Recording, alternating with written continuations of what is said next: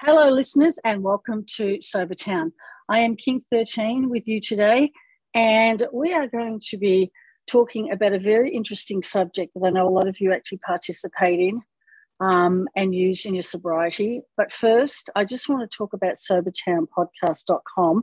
It's a complete one-stop shop for everything to do with sobriety. If you want inspiration, you want to listen to people's stories, you want to find tools for your toolbox, you want to look up all different sorts of resources, it is all there for you. And also, I'm a member of the I Am Sober community, as is my guest today. It's IAS. It's a free app that you can download, and it basically is a counter app that counts your alcohol-free days. And you can get a lot of support there. You can post, you can comment on other people's posts within your timeline and make lots and lots of friends. And that's how I met my guest today. And I just want to give a really warm welcome to her. She's an incredible woman who has so many talents, one of which she is a licensed yoga and meditation teacher, and that is Cee Cee. Hi, Cee Cee. Hi, how are you? And that's what we're going to be talking about today. I hear so many of men and women in our community talk about how they start their day or practice sometime during their day meditation in sobriety. So tell me a little bit about how you got into it and why this works for so many people. Okay, so I first encountered meditation when I was about 19 years old. So about 20 years ago, I was dating someone. This was at the beginning of my university career, I guess. And he had actually spent a lot of his childhood in Asia. And he was very into like alternative health practices. And he had this wealth of knowledge about meditation and yoga and Reiki. And, at the time, 20 years ago, we kind of might have considered it a little bit hippy dippy. But anyway, I was particularly stressed, I think, about some type of assignment. And he had mentioned that he meditates. And I mean, meditation is one of those things where typically you hear the word before you understand what it is. And Right. the way that he most simply explained meditation to me was that he sits and he would count his breath. So, he picked an arbitrary number of 100 and he would count slowly his breaths all the way up to 100. And I was like a little bit skeptical, and I think I sort of experimented with that concept. And I'm going to be honest, it didn't really work for me. Most people's first experiences with meditation are usually kind of frustrating because we don't really understand what's supposed to happen, how it's supposed to happen, why it's supposed to happen. And we kind of put a lot of pressure on ourselves. So my first experience with meditation was this idea of counting my breaths. And it wasn't until I actually started practicing yoga, which would have been a year or two later, that I started understanding that the breath has power. And I started learning how manipulating or changing the breath and how you breathe can make your body feel different ways. So if any of you have ever taken a beginner yoga class, whether it's online or in a yoga studio, you're probably going to be introduced to something that is called Ujjayi breath or ocean sounding breath. And it's this really easy technique, and it sounds like the ocean when you're breathing. And it took me a while to get this technique down, a few yoga classes. But I learned that this breath just really, really, really energized me because my inhales were nice and deep and my exhales were nice and deep, and you just felt like invigorated. And then conversely, towards the end of a yoga class, you do something which is called Shavasana, which is corpse pose, is what the translation is. And you just lie on your mat and you just breathe softly. And this is relaxing. So all of a sudden, things just kind of click that if I modify my breath, I can modify my feeling. And all of a sudden, this idea of counting breaths and meditation, it kind of circles back in. And so, why people are meditating, why people have this as part of their self-care practices, I think is because at some point they have realized consciously or unconsciously that the breath has a power to aid us in calmness, in relaxation, in energy, right? And some people don't realize that the meditation is so centered in the breath. A lot of people are really focused on the idea of like stopping thinking and stuff like that. But it is rooted in the breath, whether you realize it or not. And so and breathing is something that we all have to do. We do it automatically. We can't not do it. So yeah. It's a natural process. It's a natural thing, right? And all we have to do is choose to change it just a little bit. And then all of a sudden our breath influences our subjective feelings. Our subjective feelings influence our thoughts, right? Our thoughts slow, our body slows. Like it's just this whole, it's a circle of one thing affecting another.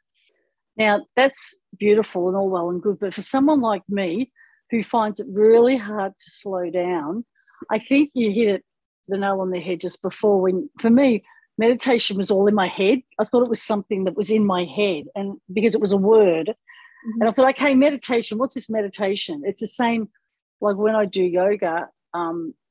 I was awful at it because I'd go after work with a girlfriend and I don't know whether I was stressed or whatever, but some of the poses where I couldn't get into them, I'd just laugh. So I probably spoiled it for a lot of people, to be honest, because it was hard for me to stop. I was in such a high demanding job where I was go, go, go, go, go, to have to pause and stop. And I read, the papers that you did and the articles that you did, and you said it's about stopping and pausing. And for some of us, it's just not easy.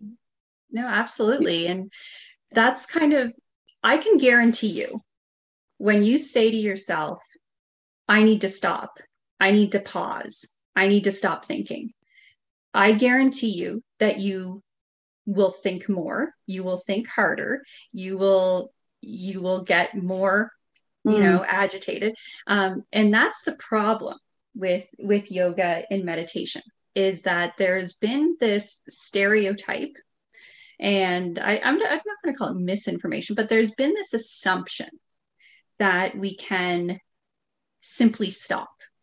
And no, we can't. No, we can't just stop. And that's kind of like the first myth that I guess I can debunk here. The act of meditation, or the act of doing yoga, is not determined by your success in this activity, is not determined by your ability to stop. It is determined by your ability to accept your thoughts and not fight them. And you'll hear a lot of language like just acknowledge your thoughts. So what the hell does acknowledging your thought mean? And I think the easiest way that I can explain this is a thought very rarely occurs on its own. A thought typically happens as like a spider web. I used an example once about when I was teaching yoga beside a grocery store. Yeah, I was going to ask about that. Yeah, I read that one. It was an interesting and challenging experience, because we all know the grocery store is there. You always need something at the grocery store. And what are you doing? You're making a list. And so when I was teaching yoga right beside this grocery store, I knew that at least 80% of my students at any given time were thinking, I need to stop at the grocery store. I need to get milk. I need to get eggs. Am I out of brown sugar? And so you see how this one thought has Manifests. now, Yeah. it's gone in separate directions. Mm-hmm. So it's not the thought itself that we're trying to stop. What we want to do is just acknowledge the thought on its own and see if we can accept it before it expands Right. into, sometimes it's called like your monkey mind, where you're just darting all over the place, right? So even if you just have one thought and you acknowledge it and it doesn't expand, and then you move on to another thought, that's not a bad thing. So the idea here is that sometimes when you're meditating, it happens all the time. I would say it happens at least half of the time that I'm meditating. A random thought just pops up, just, and I just kind of say, okay, there it is. Sometimes I elaborate on it and then I'm like, oh, I've just created a story. And then I kind of just sort of dismiss it. I kind of imagine that it's kind of floating down a river. And another thought might pop up and I just do the same thing. Oh, hey, thought, see you later. Okay. So the idea is that rather than stopping your thoughts, you're just trying to prevent them from expanding. Okay. Because it's when we expand our thoughts and we allow them to keep growing and growing and growing, that's when they overwhelm us. So by saying, hey, thought, or hey, I have to go to the grocery store. I see you. I recognize you. I accept you. Thank you for reminding me that I need to get milk. And then be on your way and then let it go. And this is not easy. Like when I'm saying this, it might sound simple, but I want to emphasize that this is a practice, a meditation practice, a yoga practice. And practice always implies that you are working on something. Your meditation practice never stops being a practice. It's always a practice because we're humans, and the way that our brains work, they will never shut off like completely.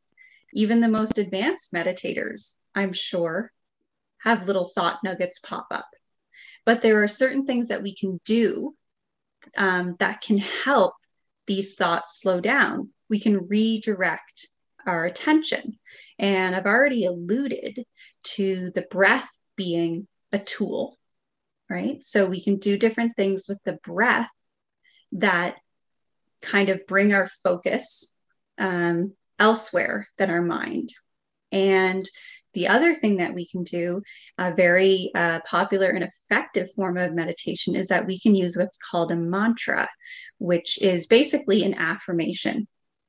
And it is something that you can say over and over again. And in essence, this is my favorite way to meditate, is using a mantra. It almost like it blocks the thought almost, because some people will say it out loud, some people will say it silently, and you can pick anything you want. You can repeat, I am love, over and over again.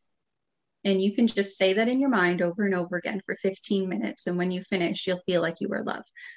But when you're repeating something over and over again, I personally like using Sanskrit mantras. I like not knowing what the words mean or the sounds mean.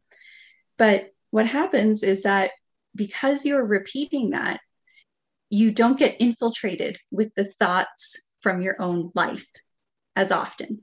They do pop up occasionally, but then you just sort of say, oh, yeah, sorry, I'm working with my mantra right now. And you just go back to repeating what you're doing. And like anything, when you repeat it enough and enough, it starts to become automatic. It just sort of happens. And you might stray away and then you come back. And that's how it works. Your success in your meditation is not your ability to stop the thoughts or stop thinking or anything like that. It's your ability to find your way back to whatever stillness you have, whether you're using your breath to help you get there, whether you're using a mantra, whether you're using a guided meditation, whatever you're doing, your success is in your ability to come back.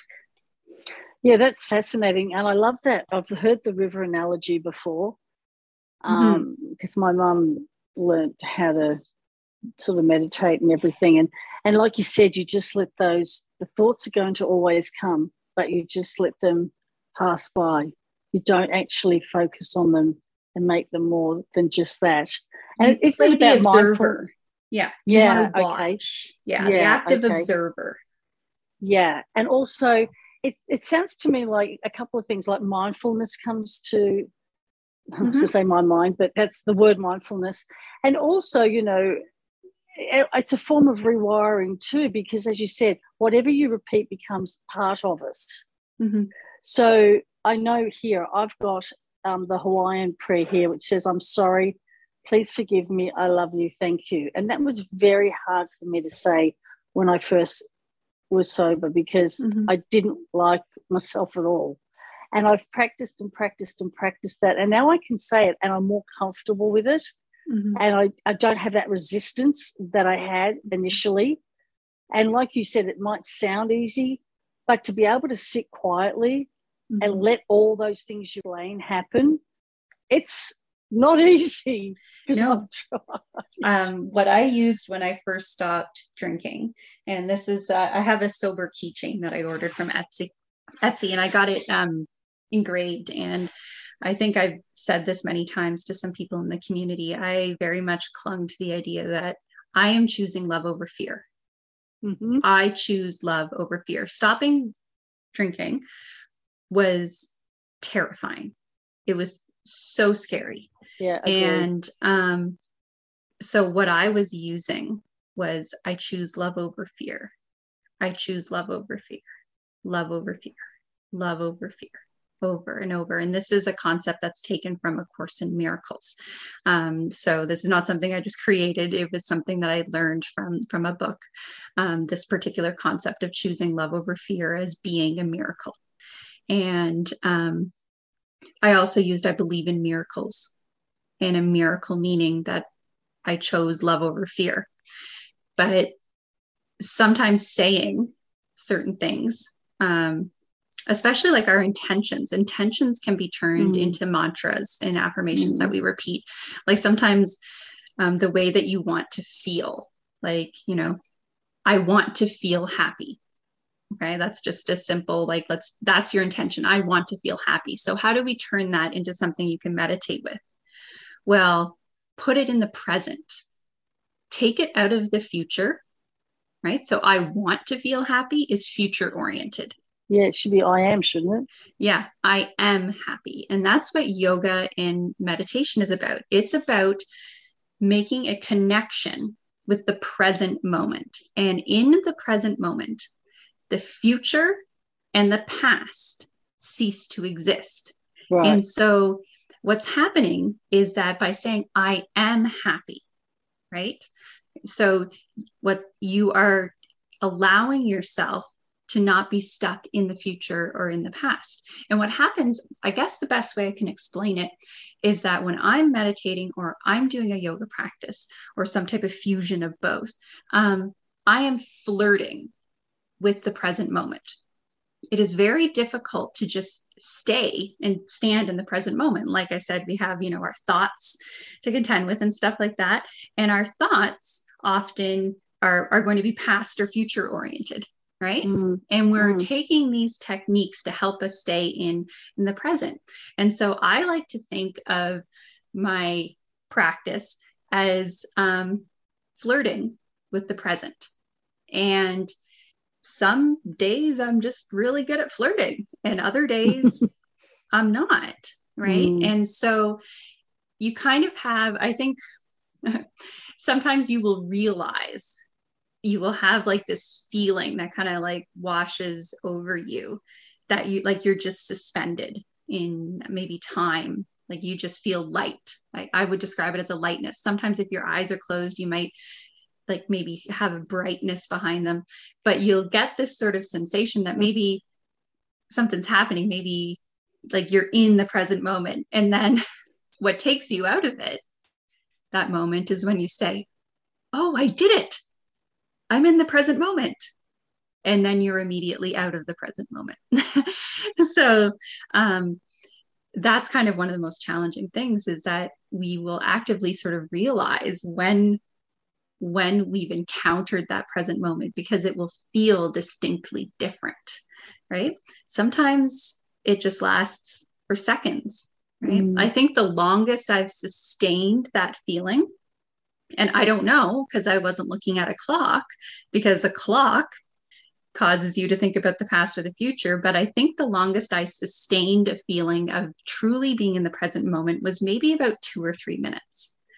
And then having other periods of maybe just like 5 seconds or 10 seconds here and there, right? And so that's the way that I think about it. It's just I'm doing what I can to try to get into that moment. And like I said, I like using breathing techniques, but I do find, especially for beginner meditators, using the mantra or an affirmation will help you so much.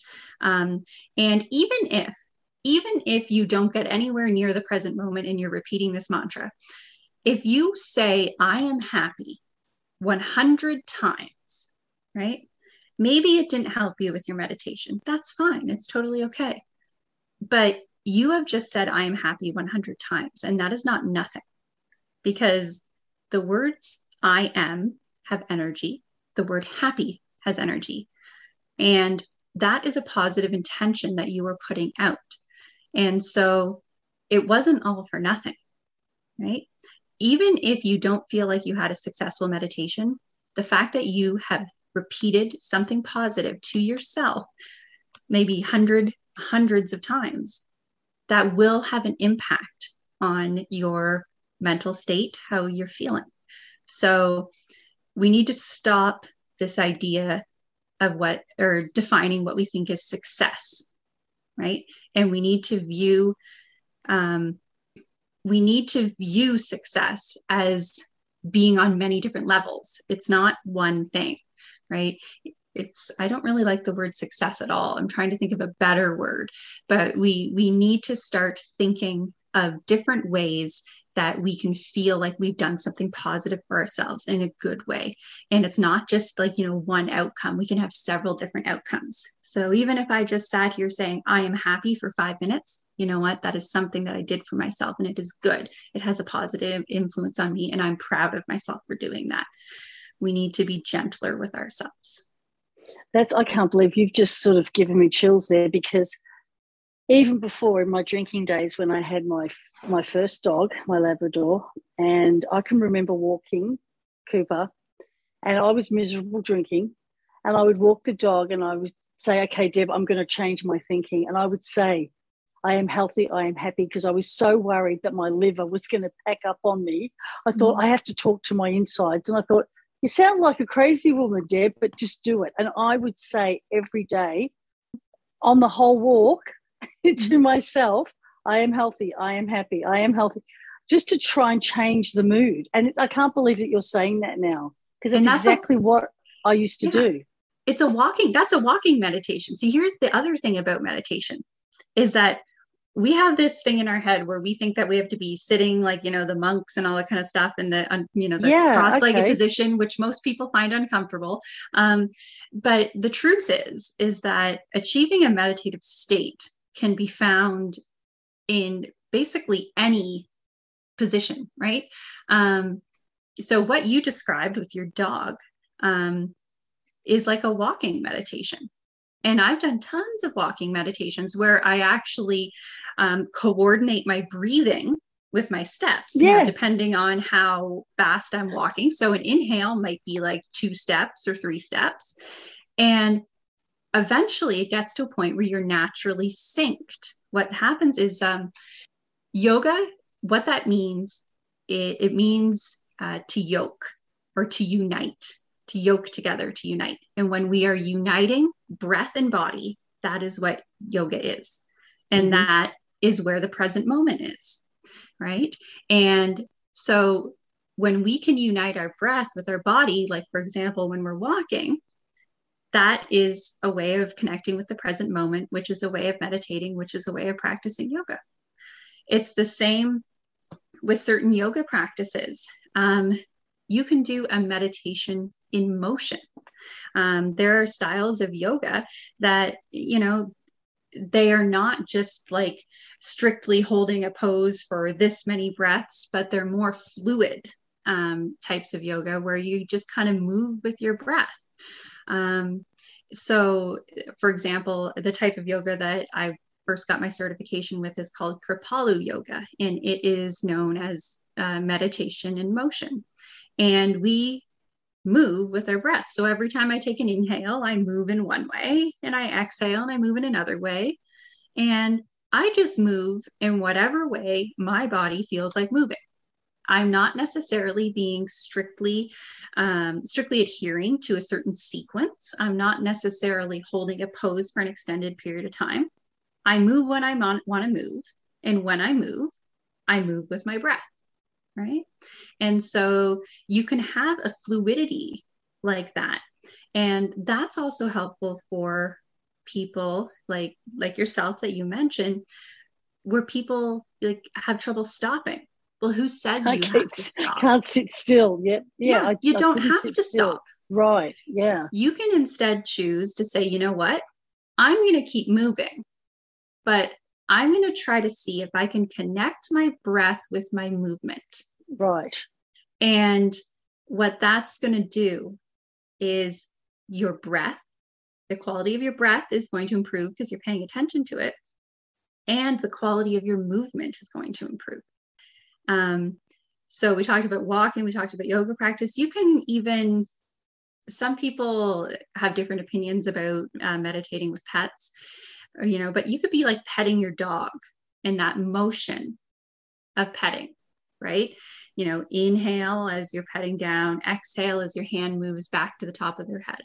I mean, if you do this, your dog or cat is never going to leave you alone because they're going to want it all the time. Happiest pet of all time, yeah. Yeah, but you're coordinating. You are consciously choosing to coordinate your breath in your body. And that's comforting.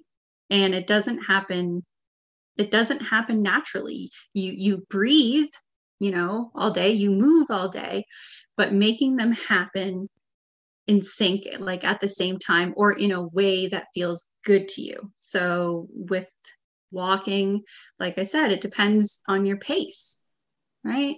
If you're walking quickly, if you're walking slowly, and it also depends on your own capacity for breathing. So with your breath, sometimes what happens is that we shortchange either the inhale or the exhale. It depends, right? But I guarantee you, when you breathe naturally, you are not breathing equally on an inhale and an exhale. One of them will be shorter or longer. And that's why when you see people that are like panicking, for example, they have a short inhale, like everything's kind of really short, like, something like that. If we try to equalize our inhales and our exhales, then that means that we are getting an equal amount of oxygen into our body as we are dispelling, toxins, negative energy, whatever you want to think of it, when we're exhaling, right? We're taking in an equal amount as what we're letting out, right? And that's one of the easiest breathing meditation techniques that I can suggest, which is just trying to make your breath in equal length, equal inhales and equal exhales. And when we put that with any type of movement, that's what you want to do. You want to enhance the quality of your breath. And to enhance the quality, we need to equalize. Wow. You know what? The other one I used to do that was, because I'm really good with the short ones, and the ones where I don't have to sit still, is I would say, positive in, negative out. So yes. The positive was the light. So I'd imagine the light coming in, and the darkness was the negativity, and I would release it, just going out. There was a yoga teacher that I trained with doing yin yoga, and his name was Biff Midhofer. Yeah, love this man. And that was his actual name. That's and a cute name. He taught us this meditation that he learned from Thich Nhat Hanh, and it was breathing in, I am breathing in. That was the mantra on the inhale. Mm-hmm. And on the exhale, breathing out, I am breathing out. So saying what you're doing, reaffirming it as you're doing it. As you're doing and it, then yeah. repeating it. So breathing in, I am breathing in. Breathing out, I am breathing out. And that meditation for me, that mantra, I learned that back in 2011, so like 10 years ago. That one was the game changer for me because the mantra itself gives you no choice but to be present. And so you can modify that. I am breathing in positive energy. I am exhaling negativity. Like you can modify that. I am inhaling light. I am exhaling darkness. I am inhaling love. I am exhaling fear. Right. Yeah. So there's a lot of different things that you can do here. And so you're probably realizing right about now that it's endless. The options are endless. You just play around until you find something that works for you. Like I said, with my own meditation practice, the breathing in, I am breathing in was the game changer for me when I decided that mantra meditation was what worked best for me. So that's what I started with. But as I continued to practice, I found that I ended up liking Sanskrit chants or Sanskrit sounds better than English ones. And I discovered this completely accidentally again, because the thing is that when we have words, especially in our own language, if I say the word love, we have a million different things that we associate with love. It's a loaded word. And it has the ability to potentially pull you out of the present moment because it might create a spider web of a thought because it has that capacity. Same with happiness. You have preconceived notions about what that is. So what I found was that if I used sounds or words that I didn't know the meaning to them, I couldn't create a story. I couldn't create a thought web because I didn't know what it meant. I just happened to find the sound, pleasant. So, for example, the most common chanted Sanskrit associated word would be like Om. And Om is really great because it like vibrates through your entire like spine. So Om, it's more about the sound than it is the actual meaning. Right. So that's how I continue to practice, is that I use a word or a sound or a chant. A chant is a little bit longer. It's, maybe several words long. And I just do that in a different language because I find that it helps me from drifting off into a preconceived idea or meaning. But that's not necessarily a bad thing. Again, you want what resonates with you. So the way I do it is not the way that you do it or the way that anybody else does it. Move away from this idea of sitting cross-legged, rigidly, not moving, stopping the thinking. That's not what it is. So as soon as you move away from that, you can create your own meditation technique. You can create your own. It's that open. And this, it's like a lot of things, the simplicity of it. We try and make things maybe too technical sometimes, or this is very, what you've just described, it makes total sense to me, and I can visualize it and I can almost feel it when you're saying it. And it's simplistic. It's just like you said, the key word is practice. And it might mean those breaths get deeper and for longer, depending on your breathing capacity, like you said. I don't want to be in a hypertension state or whatever. But that's really good to know, because I was doing some of these things unconsciously. Well, can I bring up a little story that we have from this week? Oh, please. I'm going to surprise you. Okay, yeah. So I recently made a post on the IAS app about how I've started doing my painting by numbers, which is That's something that I right. used to Yes. do. And funnily enough, I'm doing a paint by numbers of Buddha. Buddha. Yeah, yep. I remember. Yeah, you And mentioned that. something that I always did when I was painting in numbers, and something I'm continuing to do now, is I will listen to chants. Right. And all you have to do is really go on Spotify or whatever.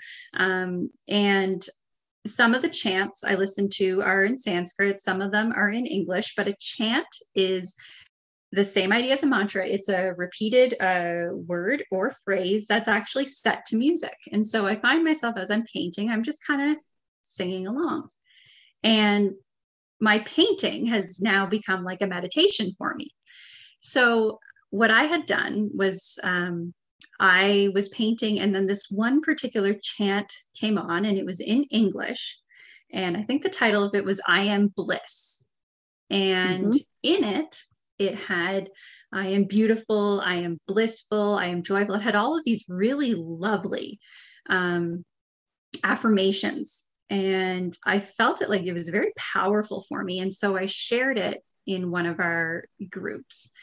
And it kind of brought up the idea of talking about meditation on the podcast. And you had told me I that you listened had to it. Remember, it was listened our to it. group. Yeah, it was our And group. you said, you know, this meditation stuff, I didn't think that I can do it. But then I was listening to this song and I I was was. feeling Yeah. like I could do it. And okay, you want to know what that means? You like the music aspect of it. Okay, you like chanting. So you want to know what you do? If that song resonated with you, Right. you put that on in your earbuds, and maybe Yeah. you go for a little walk, maybe you lie down in bed, and you'll find yourself just kind of singing along. And you might be thinking, well, singing and breathing, you have to be very controlled with your breath to be able to sing. Mm-hmm. So, singing and chanting itself, if you'll notice with a chant, they offer you a very good opportunity to take a nice big inhale. They always do, right? And so you actually are timing your breathing with the chant. And so I was so excited when you had said that to me, that you had felt like it had given you some type of connection with like a peaceful presence or whatever it was. And it was that night that I messaged you, and I was like, Debs, I've been teaching people how to meditate, and they've said the exact same things that, you're saying, that you didn't think that you could do it, Yep. but then you just Yep. found something that kind of stuck with you. And that's when I said, let's talk about this a little bit more, because you are a classic example about how you accidentally stumbled into something that connected with you. And you probably wouldn't have been searching for chants on Spotify if I hadn't have sent you one. It's so true. And that's one of the beauties of this community, that because, we support each other in all sorts of ways. And now you've introduced me to something new. And that chant took me to another place. It took me to a lighter place. I could visualize floating and being somewhere else at peace. Mm-hmm. And I've never felt at peace in my life. Yeah, and that's now it's really an accident. nice. Yeah, but it It's was a just really nice one. a pleasant accident. And it was the same thing with me when breathing in, I am breathing in. Like that just happened out of nowhere, and so I think that when it comes to meditation, is the real challenge of it is letting go of what you think it's going to look like. And it's the same thing with yoga. Let go of what you think your yoga practice is going to look like. Because as an instructor of meditation and yoga, the biggest compliment to me as an instructor is when I see a student honoring their own body and their own mind, if you will. So if I see a student doing something completely different than what I'm teaching, you want to know what I'm thinking? I've taught them well. Because if they feel like they need to do something and they are acting on it, that means that they're not allowing that thought to fester in their head.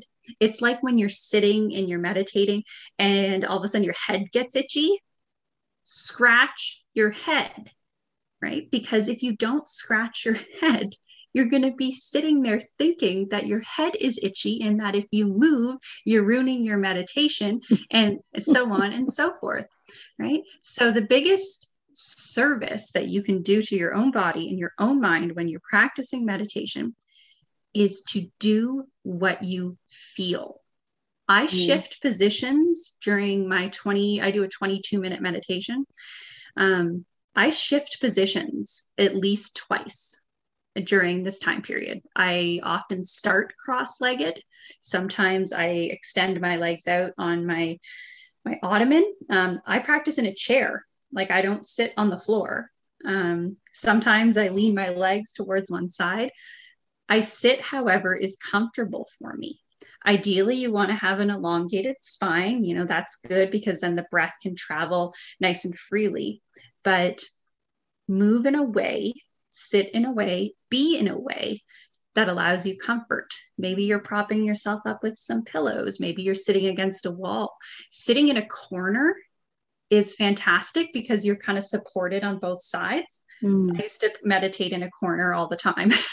So you put your back into the corner and you're just kind of nice and evenly supported.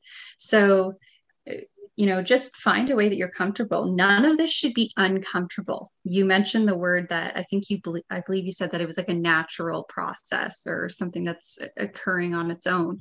So, you know, don't try to defy your body by being uncomfortable because you can't be present when you're uncomfortable. I know. Look, it's amazing. It was just like, as I said, you know, it's the practice and the simplicity of it, because I thought, oh, it can't just be like this. But I know even through sobriety that I've rewired my brain. I've made new pathways.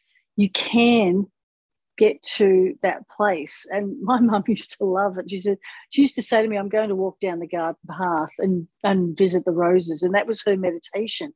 That was her visualization. And she was propaganding roses at the time, you know. I mean, as you said, custom design, just like the sobriety path, you know, what works for you. Now, we know that a lot of yoga and meditation has, with the stress, let's talk about anxiety and stress, because we know that thoughts fester, frustration, I do believe, just manifests into anxiety. It does for me.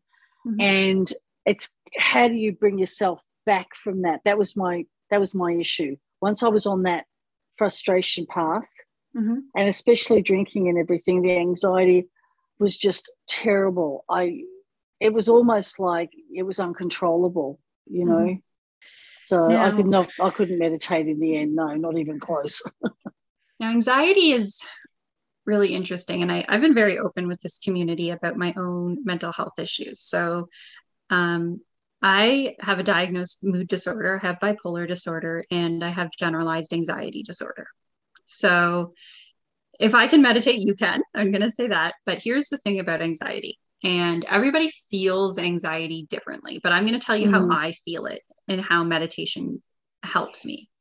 The first thing that I'm going to say is that I'm not saying that meditation will cure your anxiety. Right. Okay.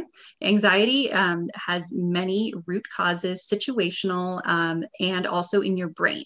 Okay. Yep. Meditation, you want to think of this as a tool. Okay. Right. It's an option. So I'm not saying that if you meditate, your anxiety will go away.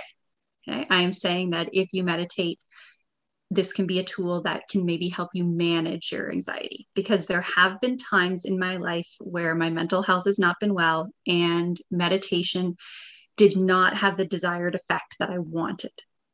Often it does, but there can be moments where it doesn't. So for example, panic attacks, it's kind of hard to stop in the middle of a panic attack and sit there and meditate. That was me. Yeah. But with anxiety, personally, I feel anxiety very strongly in my chest. So the first sign of anxiety for me is I start feeling like my clothes are too tight, like my bra is too tight. Like I have to take off my bra. I have to take off my clothes. I just feel like completely constrained, especially around my chest. And what's happening there is that without me realizing it, my breathing has changed quality. I'm probably taking short, gaspy breaths. I'm not getting a good inhale. I'm not getting that oxygen. My muscles aren't getting that oxygen. And what's happening is that those little muscles in between your ribs, the intercostal muscles, they're starting to spasm, right? And every time that you're taking these short and kind of gaspy breaths, those muscles are kind of trying to expand as you're breathing, but they're spasming at the same time. And so that's why it hurts. Okay. And so I've actually been at the point where like I'm having chest pain. Like I think like I've gone to the hospital thinking that I was having heart attacks before. But that's how I experience anxiety. And so what I do now is that as soon as I start noticing that my clothing is feeling constricting or tight, I immediately start to change the quality of my breath. And I use the technique that I talked about earlier, which was just trying to make your inhales and exhales the same length. Stop your chest from working too hard, too fast. Okay. And so what that's going to do is it's going to put your breathing a little bit more even keel. Maybe you can only breathe in for a count of 3 and out for a count of 3. Maybe that's all you can do. Personally, I can breathe in for a count of 8 and exhale for a count of 8 when I am not anxious.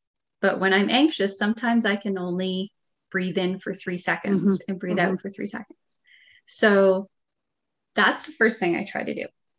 The next thing that I try to do is I try to really invest myself into focusing on my breath to the point where I'm actually trying to distract myself from my own anxiety.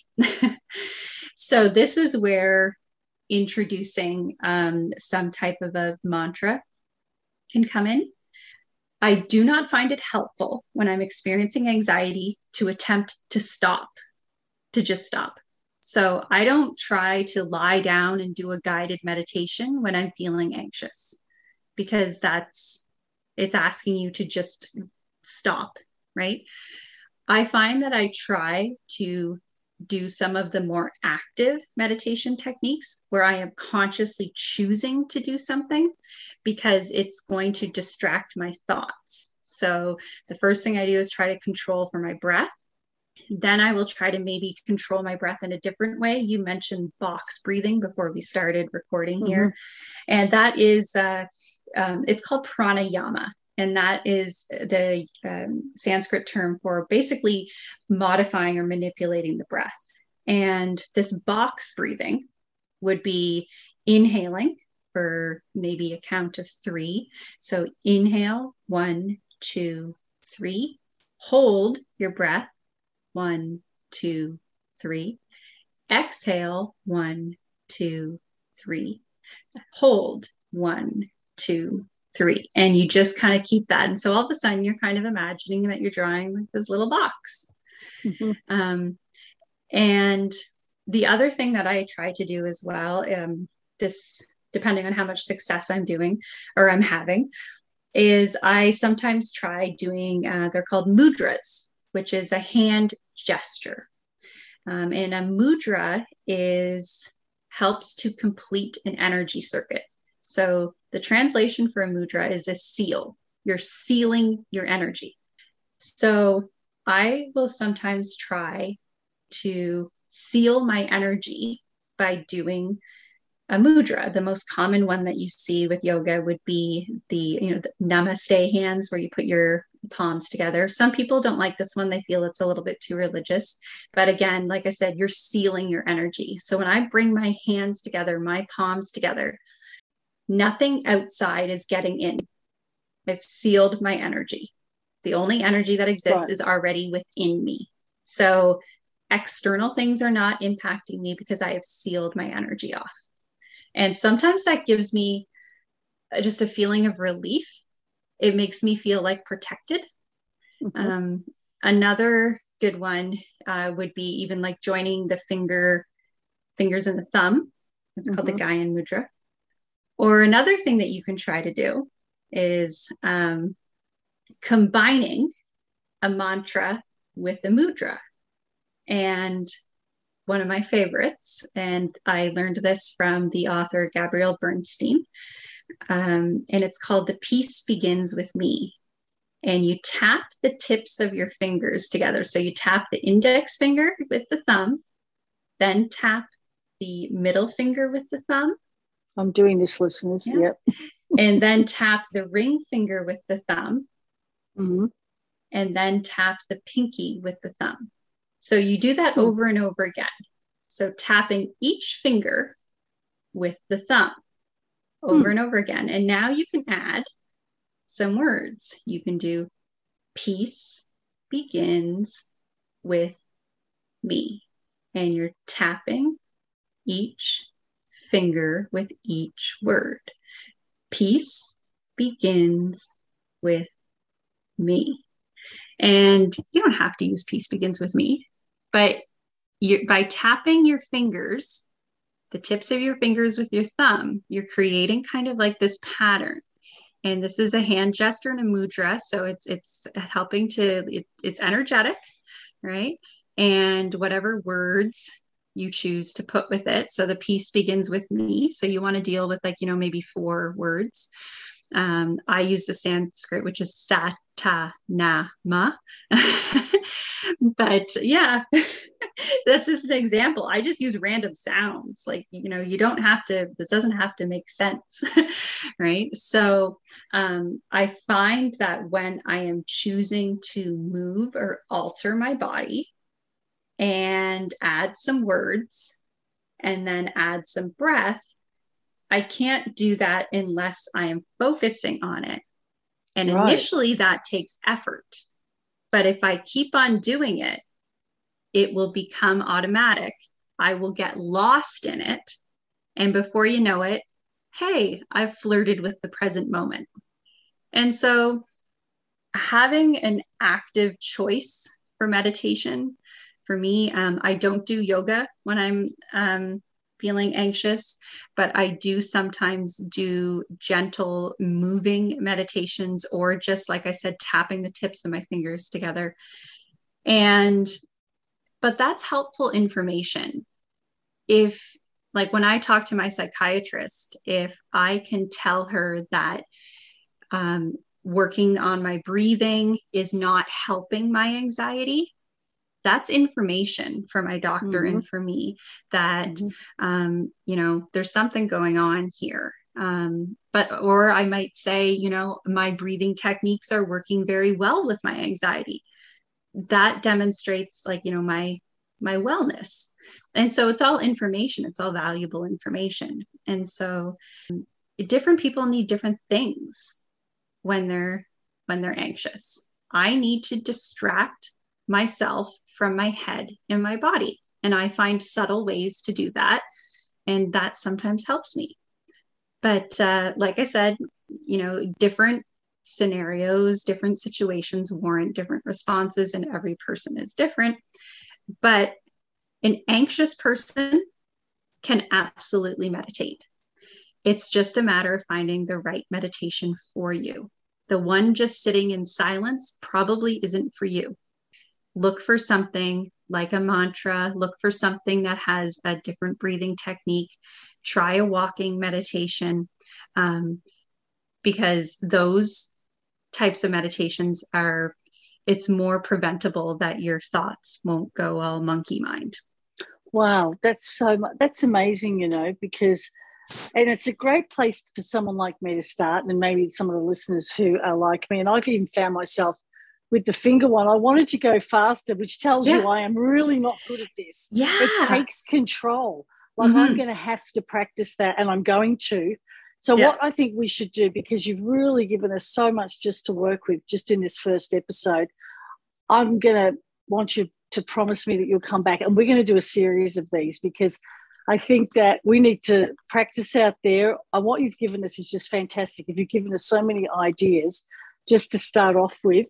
So, and we didn't even cover yoga or anything like that. So I think what we'll do is we'll just say goodbye for now, and we'll just sum up this one. Listeners, go and practice what Cee Cee has said. She's got I'll give you a link maybe a link to the Peace Begins Yeah, with Me absolutely. practice. Yeah. Yep. No, and guys, what we'll do is we'll put the link up on sobertownpodcast.com. And while you're there, have a look at all the other stuff that is there. But self-care is really important on this journey. And it's something that I am now going to practice and get better at. And I just want to thank you just for spending your time today. And you promise you'll come back and see me soon and talk to me about this again. Absolutely. All right. Lovely. All right, listeners, we're going to say goodbye for now. Just replay this, listen to it, go to Sobertown, have a look around. I hope that everything there can help you on your journey. It's certainly helping me.